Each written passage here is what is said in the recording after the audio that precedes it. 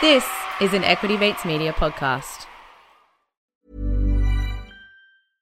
Hey, I'm Ryan Reynolds. At Mint Mobile, we like to do the opposite of what Big Wireless does. They charge you a lot, we charge you a little. So naturally, when they announced they'd be raising their prices due to inflation, we decided to deflate our prices due to not hating you. That's right. We're cutting the price of Mint Unlimited from $30 a month to just $15 a month. Give it a try at mintmobile.com/switch. $45 up front for 3 months plus taxes and fees. Promo rate for new customers for limited time. Unlimited more than 40 gigabytes per month. Slows full terms at mintmobile.com. Talk money to me.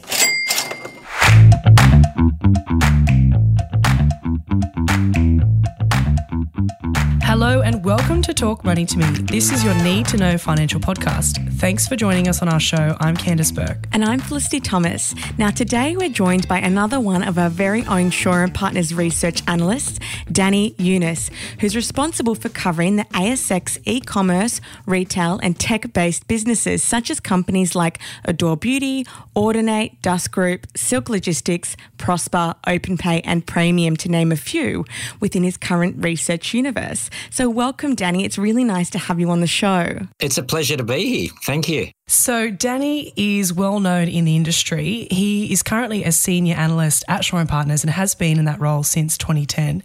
And like Felicity said, your expertise, you cover the small to mid-cap industry companies with a specific focus on exciting tech, retail, e-commerce businesses. So Danny has a wealth of knowledge when it comes to that sector in the ASX market.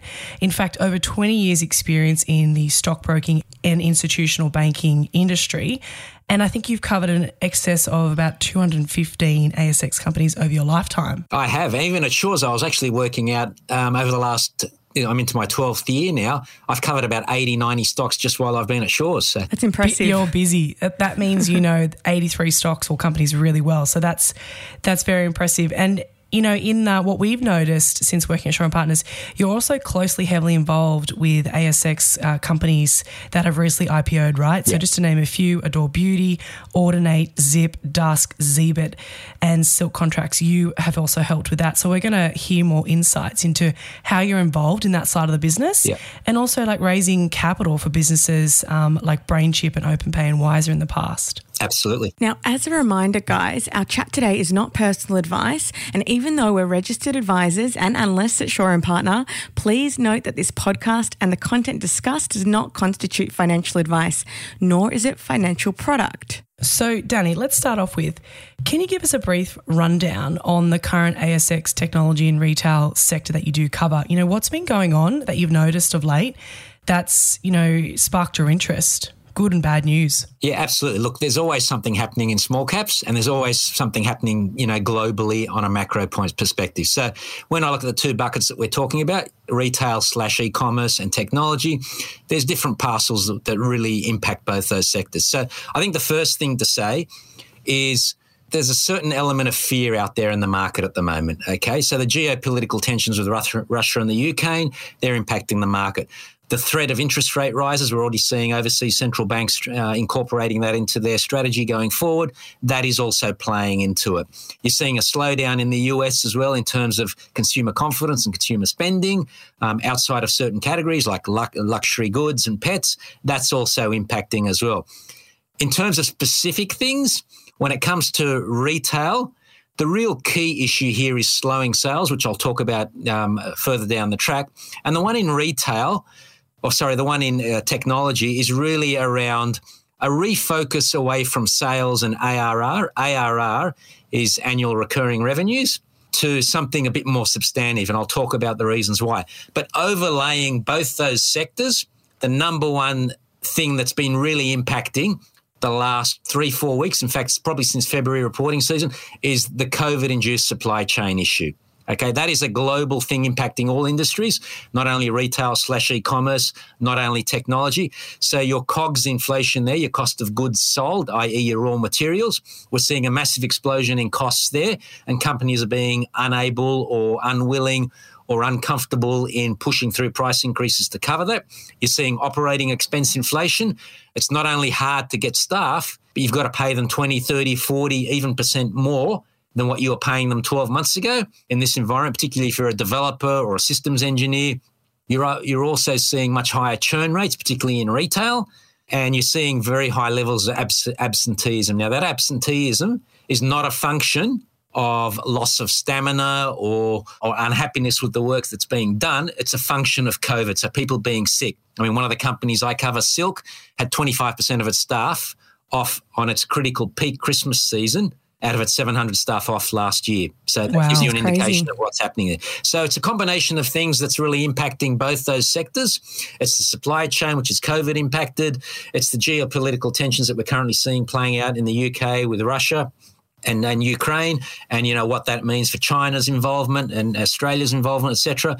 The interest rate and economic environment is also impacting. I think they're the main fundamentals that have really impacted the sector. And both sectors have derated considerably, and they're the reasons why. And so that's really great insight, because there's a lot of moving pieces, right, that we all have to factor in as investors in the markets. But you touched on China in particular, right? And in particular, the Chinese e-commerce companies, Alibaba, have just been smashed of late. So I know you don't cover those in particular, but they're in your scope. So what's your thoughts on that? Do you think we're bottomed out there? Yeah. So when it comes to retailers, China is absolutely the most important supplier of goods.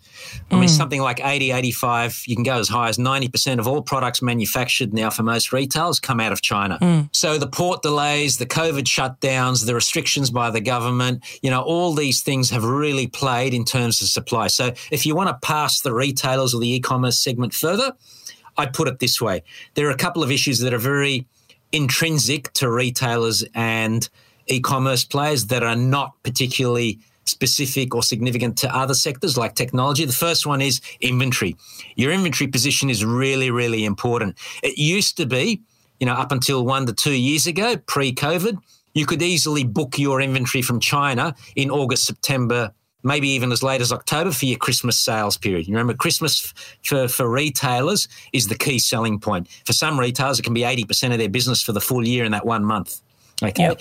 So what we've seen is a shift of retailers going from just-in-time inventory, so having that inventory, 2-3 months out before Christmas, to having it just in case now. So you've got to order early. So we've seen a lot of our retailers and a lot of our logistics customers now ordering their Christmas inventory up to 9 months early. They're actually starting in February, March to ensure, number one, they bypass the high container goods costs that are currently 4 times the current rate.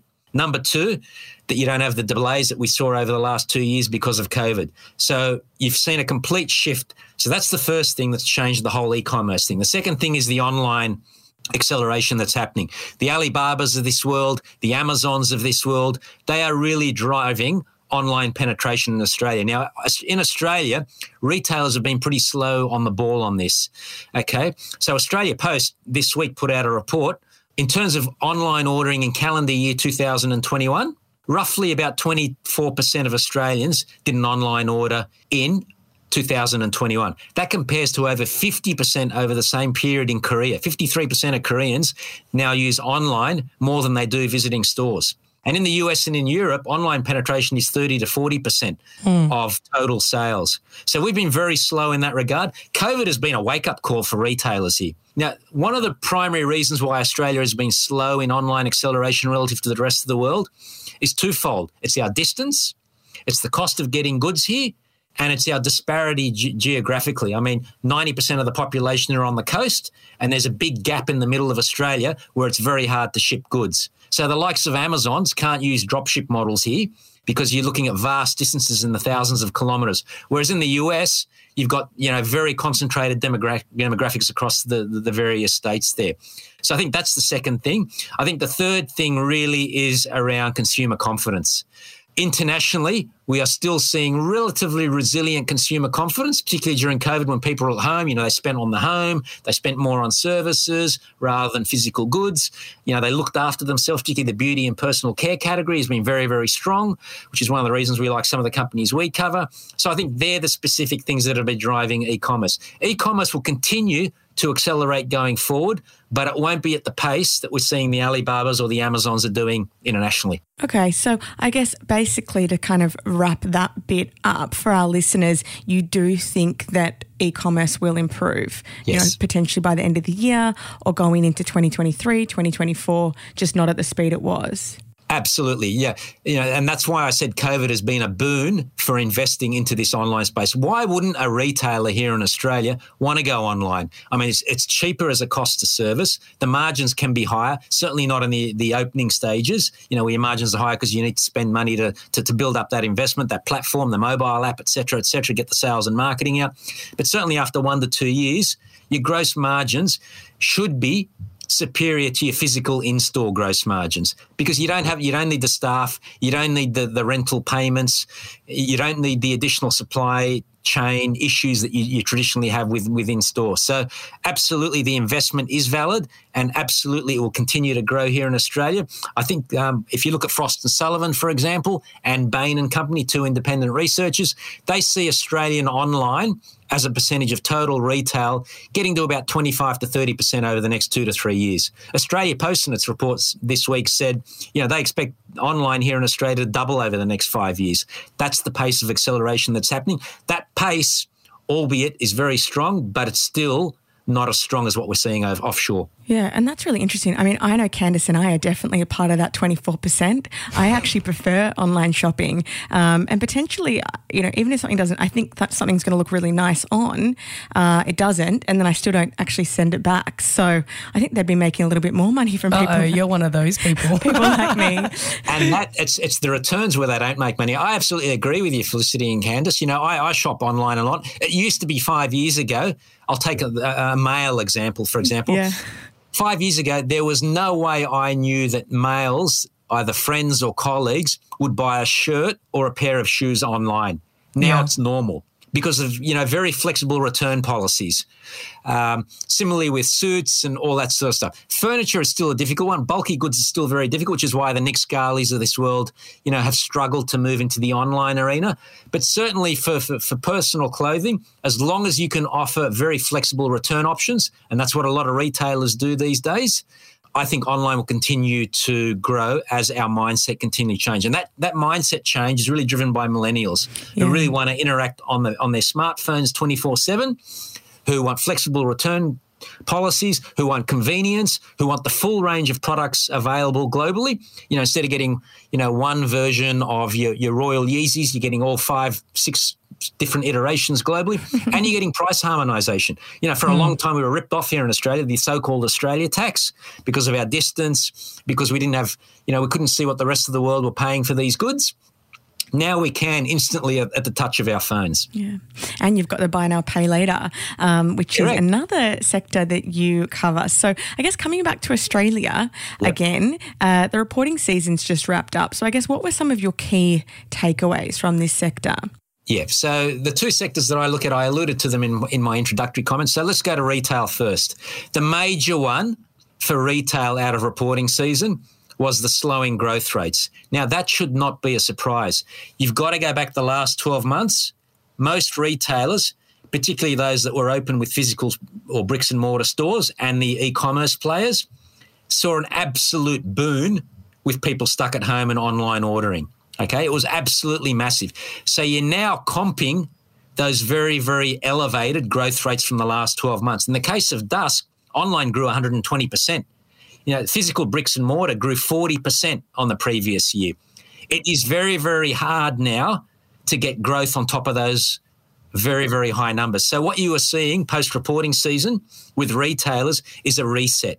You are now seeing growth rates either being flat or negative relative to last year. Now, negative on a prima facie basis looks bad, but as I said, you have to comp it to what they were doing over the last 12 months, which was absolutely exponentially right at the top. There was no way they could replicate growth on top of, effectively where they already were. So that's the specific takeaway for retailers. In terms of technology, I alluded to this in my introductory comments, and that was around the shift away from sales and ARRs.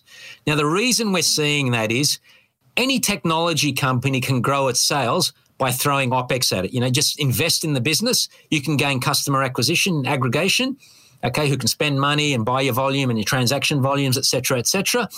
But that doesn't give you an underlying picture of how your earnings and your returns are on that spend. That is why the market is now thinking valuations based on sales, and sales in a cocoon on their own don't mean much when you're not looking at how much is being spent to achieve those sales. So a good retailer, for every dollar spent, you'd expect them to make a return on that dollar. But the reality is they don't, because they've got to invest in marketing, they've got to invest in sales, they've got to invest in their loyalty schemes, they have to invest in the store network, the platforms, et cetera, et cetera. So it's very, very hard in this environment to get a return on that dollar spend. So now it's a function, the market's now moving towards earnings instead of sales as a key issue, because your earnings incorporate the cost of delivering those sales, which is critical. The other one is, and this is the first time I can remember this happening, November for most retailers is now equal to or larger than Christmas, the December period. Okay, remember, November has changed over the last 2 years here in Australia. It's been a global trend. So Black Friday sales you're talking about? So you've got Black Friday sales, you've got Click Frenzy, you've got Halloween at the end of October going into November. All those promotional periods are now driving forward the sales that you otherwise would have got at Christmas. So I think that's a spectacular change that we've seen in the last reporting season for retailers. So I think that's really important. The second thing is the flexibility of payment options. I think it was you, Felicity, who touched on buy now, pay later. So Australia's been a world leader in buy now, pay later for the last 2-3 years. We brought it to the world. So that flexibility has been another thing that's really added momentum to volumes and transaction volume sales for retailers. You speak to any retailer, they'll say as soon as they put in Afterpay, OpenPay, Zip, Sezzle, Split It or whatever, they automatically saw a 10 to 30% increase in their sales because of that option. The other thing that really came out is, particularly in the technology space from the fintechs that we saw from reporting season, is the big banks are still shedding market share in terms of catering to the millennials. It's really the millennials now who are driving consumer spending patterns, where technology is heading. And by that I mean is millennials, and we're talking people who are under the age of 25, say, they are less likely to use cash, they are less likely to use ATMs, they are less likely to use credit cards, and they are less likely to walk into a Big Four bank. I mean, I don't fit that category, but I can't remember the last time I had cash in my wallet. In fact, I don't even carry a wallet anymore. It's all on my phone. I barely ever carry my credit card. I haven't been to an ATM in months, and I certainly haven't been inside a bank, a Big Four bank, for the last 6 months. So the millennials are really driving change in terms of convenience and the flexibility of payment options at the POS. The POS is the point of sale. The other big change that came out of reporting season is the number of retailers now who are focusing on private label. Previously, it was all about branded products.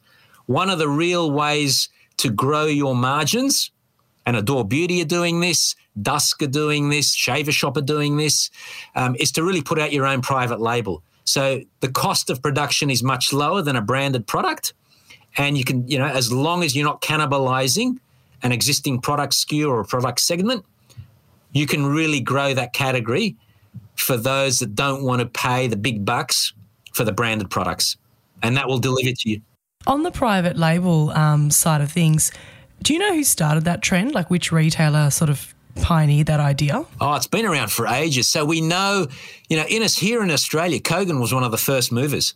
Kogan about 5, 6, 7 years ago moved to private branding because they saw they were getting ripped off, from the big conglomerates like Samsung and Sony for the TV panels and electronics, et cetera, et cetera. You're really beholden to the price they charge when there's no other competitive product out there in the market. What about Coles, right? Coles or Woolworths? Correct. They've been ahead of the curve for ages, forever. Absolutely, yeah. But for a long time, they had the strategy wrong. Okay, so they really pitched it on a price point, not at a qualitative level.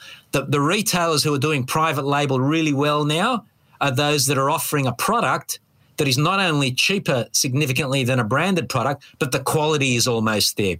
And that's why at one stage, Coles had 3 different private label brands in its supermarkets. It's now rationalised those down. So you want to be able to offer a product that has almost all the attributes of a branded product, but at a considerably cheaper price. And so that's a really interesting insight into your role as an analyst. I guess, do you have a checklist, an ingredients list that helps you narrow down the universe, right? I don't even know how many stocks would be in your coverage. So how do you bring it down to the most compelling business that you want to follow and have conviction for at least 3, 5, plus 10 years? Yeah, no, it's a really good question, Candice, because it's one I think about continuing on a continuing basis. For every stock I cover, I probably look at 20. We have a weekly stock selection committee here at Shaw and Partners where the analysts present ideas for potential stocks that they want to cover. So what's the process that we do for this? So first of all, ideally, we want something that's market liquid and has a good market cap size. So we want something ideally that is over 100 mil market cap, because once you get under 100 mil market cap, you're limiting yourself. 90% of the fund managers out there can't play in that space. Liquidity is always an issue. So I think that's the first thing. So the metrics that we look forward when we put forward companies potentially for coverage are as follows. You want a business that's a good, strong cash flow generator. Okay, cash flow is the be-all and end-all. Ideally, if it's not an early-stage company like a tech company, it should have good cash flows. It should have a strong earnings trajectory. It doesn't have to be profitable in the next 1 to 2 years. We like to go along a journey of these companies, which is why we like a lot of tech companies, where you can see that clear trajectory getting to EBITDA or earnings profitability or even break even. You want a really strong management team. You want a management team out there that can under-promise and over-deliver. I mean, 2 classic examples, Nick Scali, Anthony Scali, the CEO, he's been absolutely awesome, for the last decade. He's continually under-promised and he's continually over-delivered. Markets love that, right? Everyone loves that. Everyone loves it, right? Silk Logistics have done exactly the same thing, a 20% upgrade to their prospectus forecast. They were so confident in their business model that they provided not 1 year of forecasts in their prospectus, but 2 years. Market loves to see that. That's confidence in management and management's ability to execute. Okay, so that's really, really important as well. You want skin in the game. Ideally the founders or the management team own a stack of the shares or a stack of the equity in the business, because that also gives you comfort and they won't act against the best interests of the shareholders when they have that. You want an attractive sector. That is very variable as well. Right now, buy now, pay later is on the nose. Fintechs are a little bit on the nose. SaaS is a little bit on the nose. The whole tech space is pretty much on the nose at the moment. That is the seasonality that you see in terms of ebbs and flows in the market. But if you're in an attractive sector with recurring revenues, that is always an attractive proposition. The other things we look at is, strong IP. You want a business that's actually got IP. A lot of companies out there, and mining services and technology are notorious for this. 2 things I always get from CEOs when I speak to companies is, where's your IP? They'll often say, we've got the leading platform in the market or the leading technology in the market. And then you go do a channel check and you see it's just like everybody else's. Second thing they'll say is, we have no competitors. But then you go do a channel check. Everybody has competitors. There are very, very few companies out there that don't have competitors. So you really want strong IP in tech, and you've really got to do your due diligence on that. The other thing is we want to see a company, particularly in the tech space, really investing in that technology continuously. The good companies do it a lot. Audinate does it. The R&D investment is a significant percentage of revenues. A technology company should be spending anything between 10 and 20% of its revenues in R&D. And good companies will do that. I mean, that's why it took Amazon 15 years to get profitable. It's why it took Atlassian 7-8 years to do this, exactly the same thing. So you also want a competitive advantage. It's really hard to find a competitive advantage for companies, particularly in retail, where, in apparel, for example, which is very competitive. There are plenty of competitors out there that offer exactly the same product, just under a different brand and a different price point. Okay, so what is the competitive advantage that we can see in this business? If it's a startup like tech, what's the monthly cash burn? Is it likely to require licks of capital to keep this business afloat? And how far away is it from profitability? And then you want to look at the macro things, what we call the top-down view. Now, what are the structural tailwinds and headwinds? Many companies have headwinds, like in a rising interest rate environment. What does that mean for their business? But also many of them have tailwinds as well. For many of them, what's negative for most could be a positive for them.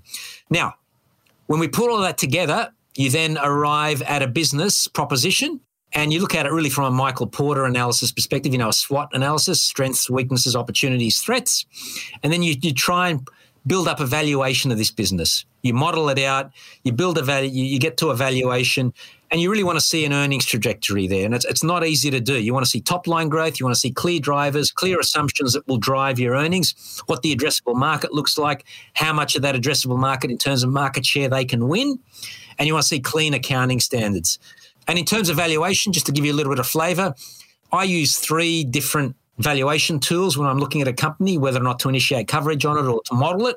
The standard one is DCF, a discounted cash flow valuation. So that's basically taking 10 years of cash flows. So it's taking your cash flows less your working capital and all your expenses and effectively discounting it back to a current day value, okay? So it incorporates things like your cost of debt, your cost of equity, a beta for volatility in the market.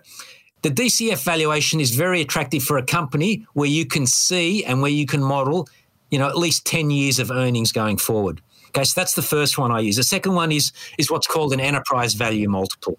Your enterprise value is basically your market cap plus your net debt. Okay, so you'll see often, an EV multiple in terms of sales or EBITDA or EBIT, depending on where the company is in its maturity. So that is really a comp code to building up a sum of the parts. To take a classic example, if you're a big company like Wesfarmers, you've got various businesses.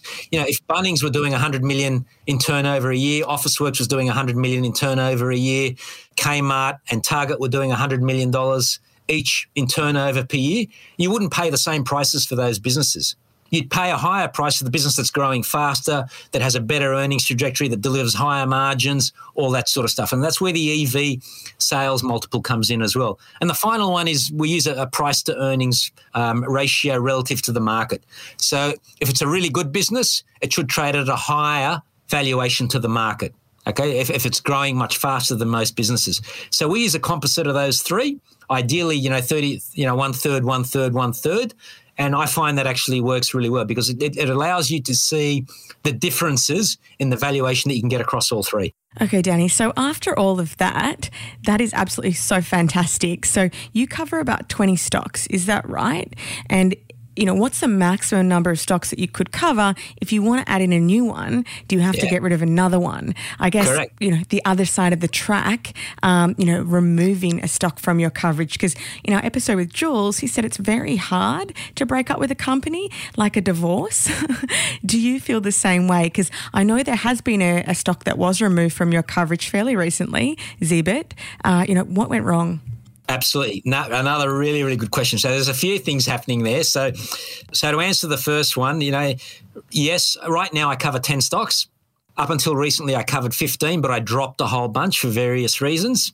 How many should an analyst cover? Look, this is an ongoing debate. Certainly with my boss, it's a debate we often have. I think 15 is the right number. When I started at Shores, I was doing 25. I got down to as low as 5. Now I'm back at 10, needing to get to 15 by June. I think 15 is the right number in terms of analyst independence, in terms of analysts being able to apply equal time to each of those 15 names. So that's the first part of the question. In terms of dropping stocks, this is a really interesting one. So I disagree with Jules. I'm actually ruthless. I actually don't harbour any affiliation with my stocks. I try not to fall in love with my stocks, and I'm certainly not suggesting Jules does. I can be absolutely ruthless. I dropped 8 over the last 12 months, and I was happy with that. Easy come, easy goes. Yeah, absolutely. So because you're always looking for a better opportunity. You're always looking for a more compelling investment proposition that you can sell to the market. In my work as a research analyst, 15 stocks is good because ideally what I would like is the 1/3 rule. Again, you want to spend 1/3 of your day modeling the business or updating your numbers or changing, having a look at sensitivity analysis or reacting to news and updating your models on that basis. You want to spend 1/3 actually doing the research, writing the research, where it can be either a company-specific piece of research or a sector piece of research. And the third, you want to spend the remaining third on marketing. So getting out, speaking to your clients. Now, my job here at Shaw & Partners is I've got 3 counterparties that I need to deal with. So it's not only the retail advisors or the high net worth segment, it's also the institutional market, the big fund managers who typically, have $500 million and above in their accounts.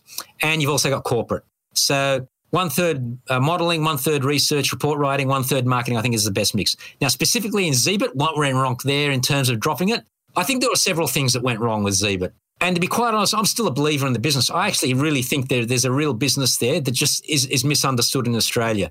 The reason Zeebit is delisting is, number one, it's US-based. So there's no real competitor here in Australia with which we can point to compare to here in Australia. The second thing is the market didn't understand if it was a buy now, pay later player, which it wasn't, or was it an e-commerce player like a Kogan, etc. So it was neither that as well. So it was sort of a hybrid e-commerce player that also offered a buy now, pay later financing proposition. So the market couldn't get their head around that.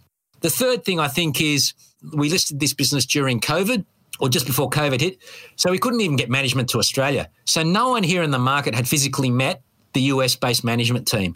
That's a big call to make an investment proposition on company management who you haven't met, face-to-face or one-to-one. So it's a new sector. Plus, over the last 12 months because of COVID when they listed, you had massive volatility in bad debts with this business. Bad debts went from 8% up to 19% at one point, which is a very, very high number when you compare that to 3% for buy now, pay later or less, and the fintech lenders at 3-4% or less. And then it went back to 12-13%. So the business model had also changed because of what happened during COVID. So the issue there really is around this business 3 years ago was a 20 million revenue business. The following year, 2 years ago, it grew to 40 million. Then a year before listing, it grew to 80 million, so it doubled again. So you had 3 years of doubling every year.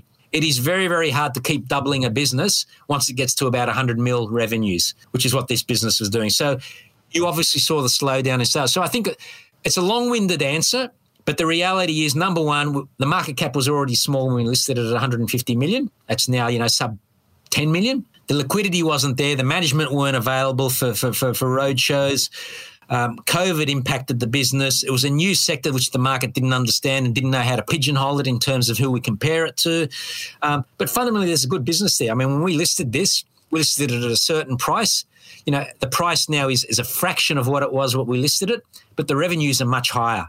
So it is a far better business. It's just that, the timing wasn't great for it. One of the key messages that I keep kind of listening to when you go through that is it's very key for the businesses to understand their story and communicate that correctly with confidence to the market and to you as analysts so that the market can really get your head around exactly what it is. Because like you said, if you're new as a concept or nothing to compare it, then you may get treated badly in the aftermarket, right? So in a moment, we're actually going to be hearing more about Danny's thoughts on the sector that he covers, his thoughts on inflation, hear more insights into how he does get involved with private businesses that become public. But before we do all of that, we're just going to take a short break to listen to our sponsors. Ryan Reynolds here from Mint Mobile. With the price of just about everything going up during inflation, we thought we'd bring our prices down. So to help us, we brought in a reverse auctioneer, which is apparently a thing. Mint Mobile Unlimited Premium Wireless. How to get 30, 30, bit to get 30, bit to get 20, 20, 20, bit to get 20, 20, bit to get 15, 15, 15, 15, just $15 a month? Sold! Give it a try at mintmobile.com/switch.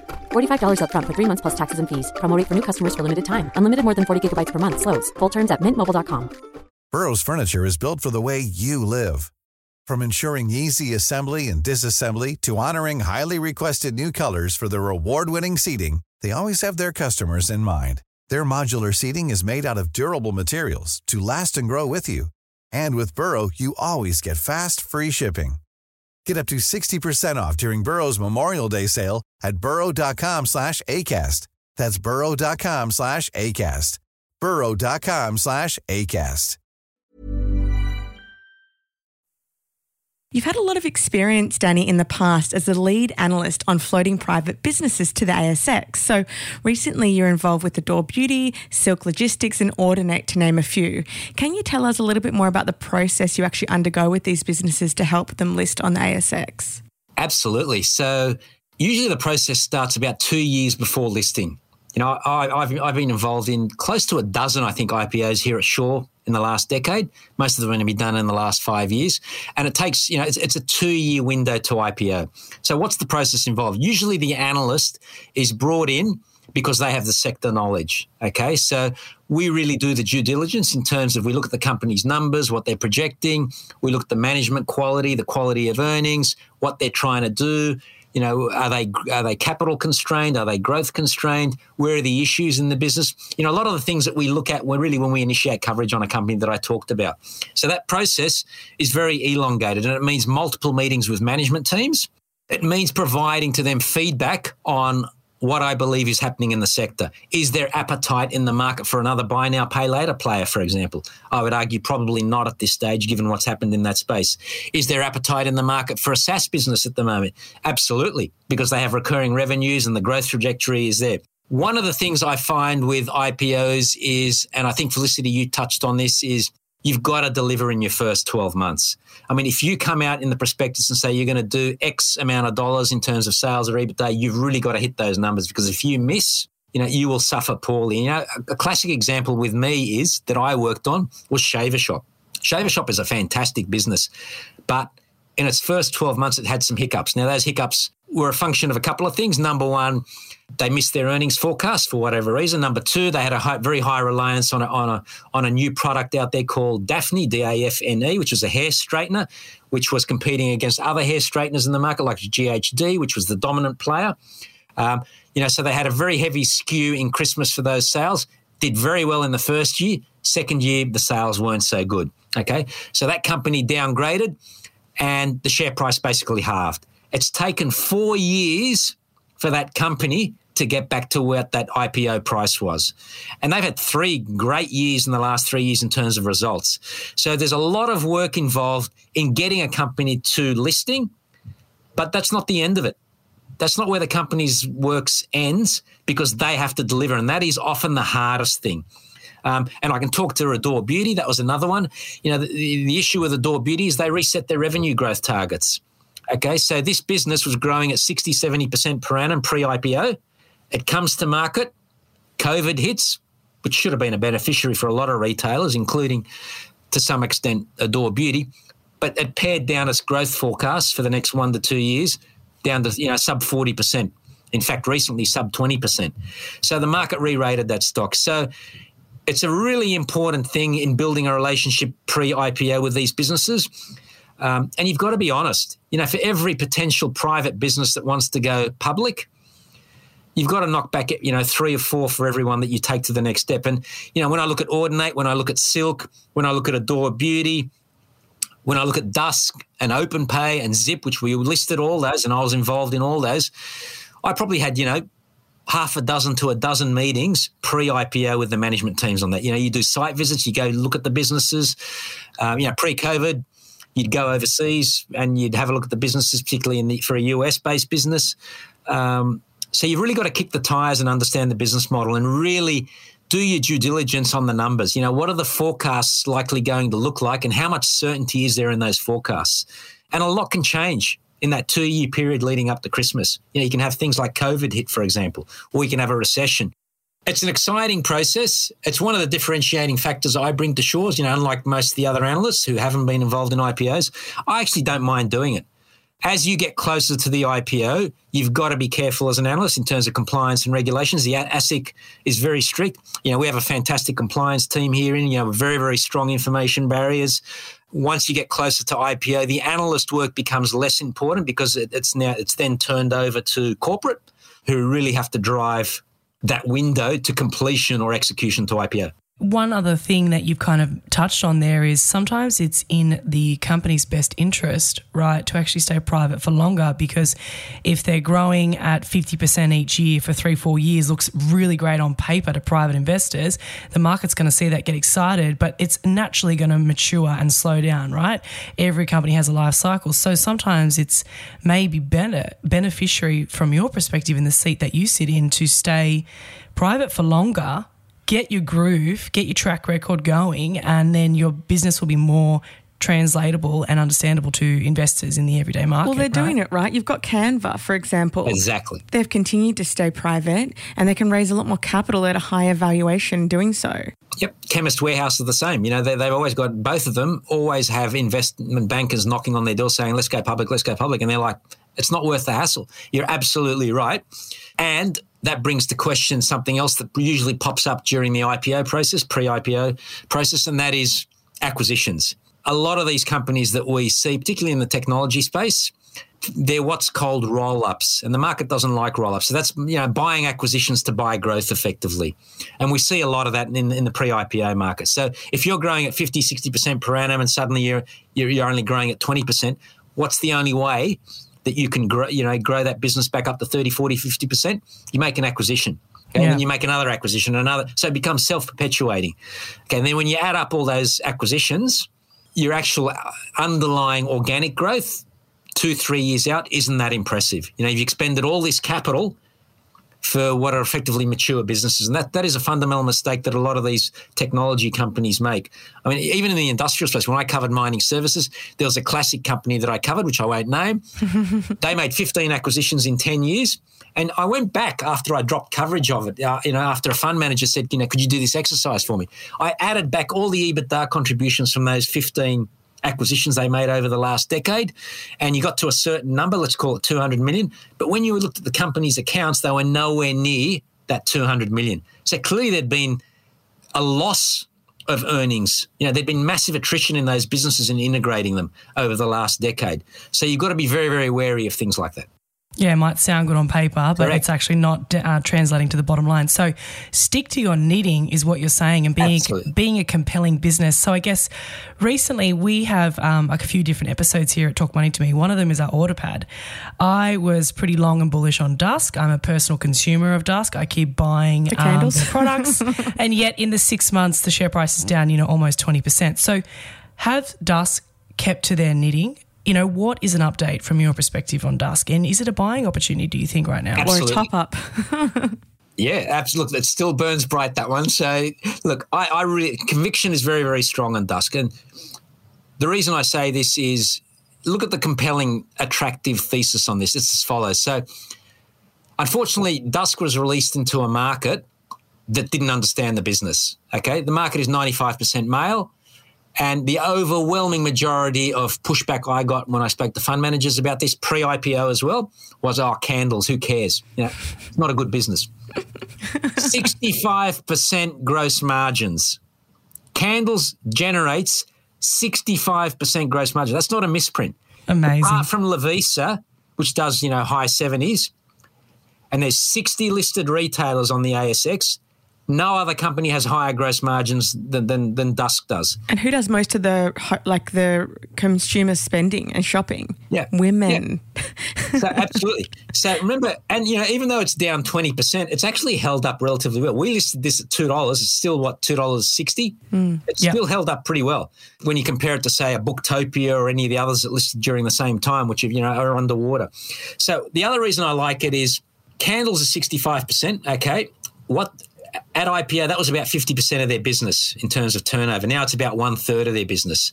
Where they are growing, the segment they are growing is in an even higher margin business, and that is your fragrance oils and your diffusers. They are 70 to 80% gross margin, okay, and that is now 1/3 of the business. When we talk about competitive advantage for Dusk, they're not competing against Coles and Woolworths or Chemist Warehouse or Priceline or your local markets who sell you $10, $20 candles. And they're not competing against your believe it or not, $200 candles, your Joe Malones and so forth. They are competing in that $30, $40 category, which is, it's a masstige segment. It's a very, very strong skew to an average female who lives out in country or suburban. Or in my case, up here in Newcastle. Absolutely. So it's a fantastic business. That mix shift from candles into higher margin generating and higher returning fragrance oils and diffusers, it's what's setting them apart from your Bed, Body and Bath, your Body Shops and all those other players that I talked about. So, Candice, it can still stay on the Autopad then, so we don't need to remove it at this point. Fantastic. You're getting a dividend yield of 7-8%, so you're getting a healthy yield there. No point putting your money in the bank or, I don't know many stocks that are offering you 6-7% dividend yield. You get an expansion of your network. There are 127 stores at the moment. They're going to 150, 160 over the next 2 to 3 years. They've implemented a CRM and a loyalty scheme, which is has incredible unit economics for their consumers. More than half their sales now comes from repeat customers who spend more, what's called average transaction value, and who spend more frequently, average order frequency. So that is the real positive that you want. Then you've got a really, really low cost operating model. If you walk into a Dusk store, there's not an abundance of staff there, particularly outside the key lunchtime traffic brigade. Then you've got the discount that they trade at relative to their peers. With Shaver Shop, this is one of the cheapest listed retailers in Australia. 9 times PE. So your forward earnings, you're only paying 9 times compared to a market average of 15, 16 times. It is very, very cheap considering the dividend, considering... And getting a 7% yield like you're saying. Absolutely. And the only caveat with Dusk right now is the reset of earnings. Remember earlier I talked about they were cycling really, really strong growth over the last 12 months, particularly in online. Online is down 12%, okay, at the back end of the first half result. That's not so bad considering... If you go back to PCP, they were doing 40% growth in the physical store network and 100% growth in online. Still a very, very good outcome. So absolutely, hand on heart, very, very strong conviction still on Dusk. I'm very comfortable on a valuation perspective, dividend yield perspective, and earnings contribution perspective. So within your coverage, what is your number one stock pick going to be? Why can't our listeners ignore this position in their portfolios? It's going to be Audinate. That's it. That's what I was going to say. So the code is AD8. So for those that don't know, Audinate is a professional audio-visual player. So its technology is called Dante. Dante merely is an acronym for digital audio networking through the Ethernet. Historically, where sound is emitted, we've used what's called analog. Analog is the reams and reams and reams of cables that you see in the roofs of office towers and rock halls, conference centres, wherever there's sound admitted, the back of your stereo system, the back of your TV, multitude of cables. The issue with that technology is it's expensive, it's low quality, particularly when you want to send video signals or audio signals long distances, it degrades. When you're at a rock concert or a pop concert and you're up in the boondocks and you see the singer's lips moving but you don't get the sound until, 3-4 seconds later, that's what's called latency. In a professional environment, that is unacceptable. You want very, very high resolution transmission of sound and video signals. The only way you can do that is via digital these days. And the reason this is my number one pick is because unlike any other technology company that I can think of, Audinate do not have a direct competitor in this space. Their technology, which is called Dante, is the default standard in audio networking for digital globally. Even the Canvas, the Atlassians, the Amazon, they all have competitors. Even the Australian SaaS businesses here, WiseTech and Altium, great businesses, they've all got competitors. The only competitor to Audinate is the old analog technology, and that is still dominant. As that wears down, you only have one choice to go digital. And you want to go digital because it's higher resolution, it's lower latency, it's lower cost, it's much more bandwidth, et cetera, et cetera. That tied in with the fact that when you look at the global AV manufacturers, the audio-visual manufacturers globally, Audinate has signed on every single major one. I always put a challenge out when I talk to people about Audinate. Go find me one major audio-visual player out there that has not signed on to use Dante. It makes absolutely perfect. When you're the global default standard, you have to use this if you want to go forward. If you're a house of worship, if you're a conference centre, if you're a transport hub, if you're a corporate tower or a retail precinct or a courthouse, a police station, a school, a university, anywhere where there is sound, you are looking to upgrade your system or build a new infrastructure facility, you are going to use this technology in the future. Sounds like a no-brainer, to be honest. Absolutely. So the other reasons I like it is the CEO is the founder of the business. So he came out of the CSIRO. Skin in the game. Fantastic guy. So, skin in the game, which we talked about earlier. It's got a large addressable market, $1 billion plus. And remember, they're the only players in this space at the moment. Then they're moving into software and video as well. So they dominate audio right now. They are now moving into software and video. So it's building out that ecosystem, which no other player out there in audio-visual space can play. This is the principle. The biggest professional audio-visual player globally is Yamaha. Yamaha are Audinate's number one customer, and they're one of their biggest shareholders. So if the world's biggest professional AV player says, not only do we want to use Audinate, but we want to invest in this business as well. We hold 8% of the equity there. That is telling you something. So really now it is a market adoption story, okay? And it's about embedding that ecosystem. Unlike, say, Apple, Apple have got a very strong ecosystem. Apple products working within the Apple, Apple apps, Apple laptops, etc. They all speak to one another. Ordinates is different. The ecosystem for Ordinate is different. It is brand and Kodak agnostic. It's plug and play with anything. You can put Dante, Ordinate's main product, into any competing product out there in the market and it'll work. Doesn't matter if the codec for audio, for example, is an MP3 or an AAC file or a FLAC file, it will work with this technology. So being brand and codec agnostic is also very, very important in terms of getting that transition of that ecosystem to play through. Definitely. What's your price target on Ordinate for the next 12 months? It's $8.50.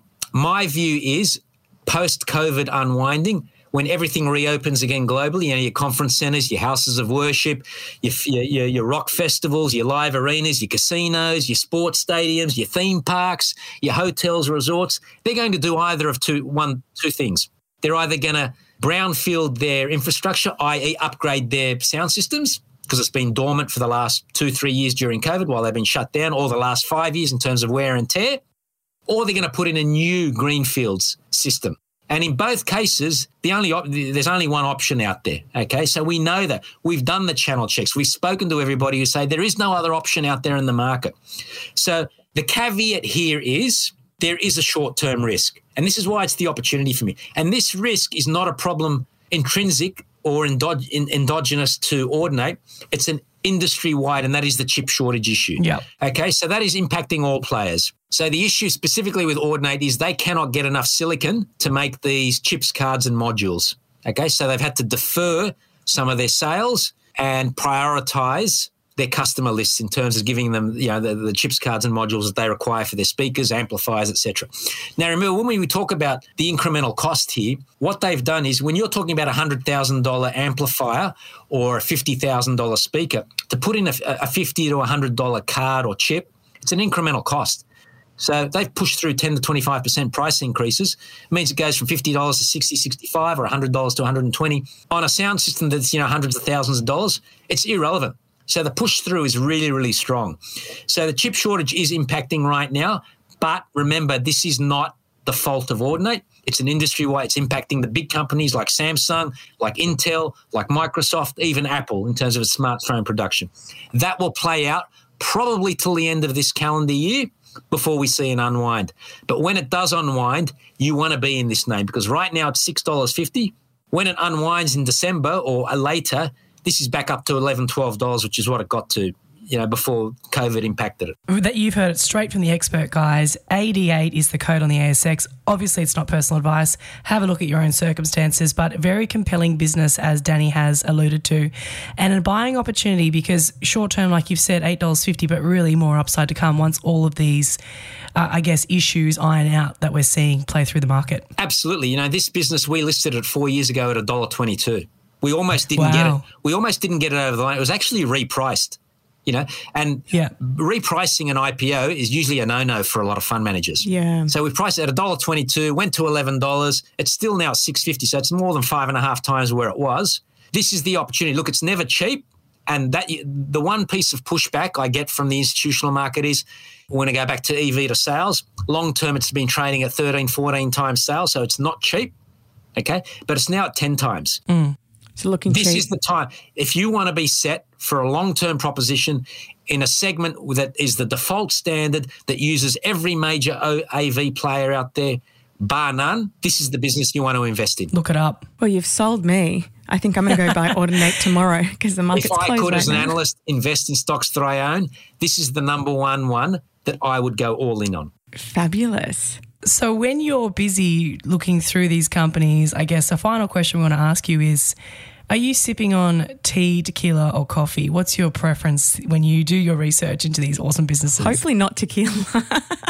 Well, you know what? If you look at my LinkedIn profile, there's a lot of wine involved in my LinkedIn profile. So yes, German Riesling. Well, yeah. So I invest in wine. So it's not only an entertainment thing. So look, I'm a multi-beverage guy. So I'm across everything. I'm into my teas, my coffees, my whiskies, my tequilas, my cognacs, and especially wine. Wine's a big part of what I do. It's part and parcel of my life. It determines where I travel every year. I've often said if I would never go to a country that doesn't have a vineyard. Although my partner sort of she's agreed to disagree on that, but multi-beverage is the way to go. And again, this is a millennial proposition that's really driving that. If you go back 10 years ago, you're either a beer person or a wine person or a non-alcoholic drinker. Now or people a cruiser, vodka Correct. cruisers. Absolutely. Oh, fantastic. Well, thank you so much, Danny, for taking the time to chat with us. Our listeners are absolutely going to love this episode as much as we loved it. So we'll see you next time. It's a pleasure to be here. Thank you again. Wow, that was such a great chat. The three things that I really got out of it is, one, Dusk is still on the order pad. That's a win.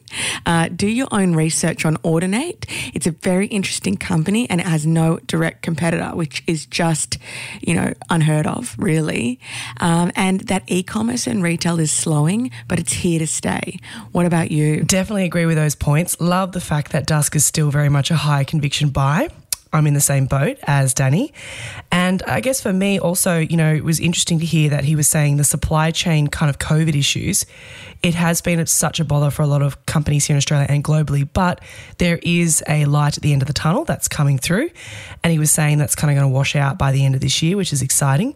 But the reality is, in the inflated environment that we're in, the kind of normalised earnings that we've now seen for tech companies in particular post-COVID, expect higher COGS. That's going to be, I guess, a bit of a theme going through. And a shift towards more earnings will be a focus for sure. And then the biggest thing for me, Felicity, was just stick to your knitting, right? Find really compelling businesses that have a great track record, are really good at beating their peers, and stick for the long term. That's what we always say, right? Don't get caught up in the short term. You love that saying, stick to your knitting. That should be your quote. I'm not actually a knitter at all, so maybe you should start. I should. So we hope you enjoyed today's episode, guys. But as always, before we sign off, please remember, although Felicity and I are financial advisors at Shaw and Partners, and Danny indeed is an analyst, please note that our discussion today does not constitute as personal financial advice. You should always go out and seek your own professional financial advisor before making your investment decision. It is based on the company information and what we know at the time of recording, which is the 6th of April 2022. Now, make sure you also follow us on @TalkMoneyToMe podcast for daily market updates. If you enjoyed this podcast, please give us a review on Apple or Spotify. 5 stars would be really nice. And remember, if you have any questions, please contact us, tm@equitymates.com. We will be back next week with our final analyst series.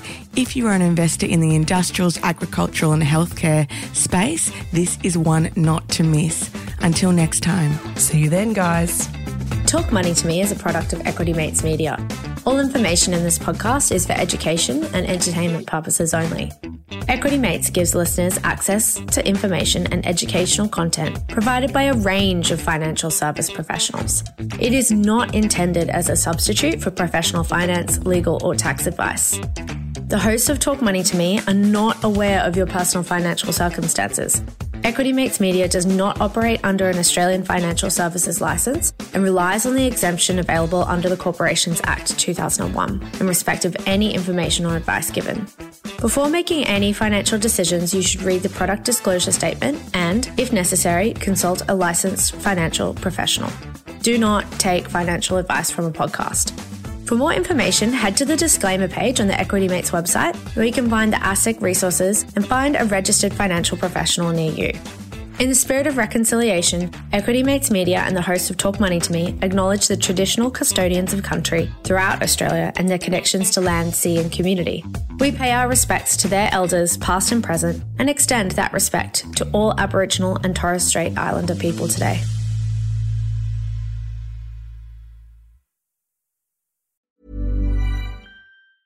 Mom deserves the best, and there's no better place to shop for Mother's Day than Whole Foods Market. They're your destination for unbeatable savings, from premium gifts to show-stopping flowers and irresistible desserts. Start by saving 33% with Prime on all body care and candles. Then get a 15-stem bunch of tulips for just $9.99 each with Prime. Round out Mom's menu with festive rosé, irresistible berry chantilly cake, and more special treats. Come celebrate Mother's Day at Whole Foods Market. Hey, it's Danny Pellegrino from Everything Iconic. Ready to upgrade your style game without blowing your budget? Check out Quince. They've got all the good stuff, shirts and polos, activewear, and fine leather goods, all at 50 to 80% less than other high-end brands. And the best part? They're all about safe, ethical, and responsible manufacturing. Get that luxury vibe without the luxury price tag. Hit up quince.com/upgrade for free shipping and 365-day returns on your next order. That's quince.com/upgrade. Hi, I'm Daniel, founder of Pretty Litter. Did you know cats tend to hide symptoms of sickness and pain? I learned this the hard way after losing my cat, Gingy. So I created Pretty Litter, a health monitoring litter that helps detect early signs of illness by changing colors, saving you money and potentially your cat's life. Pretty Litter is veterinarian developed, and it's the easiest way to keep tabs on your fur baby's health right at home. Go to prettylitter.com and use code ACAST for 20% off your first order and a free cat toy. Terms and conditions apply. See site for details.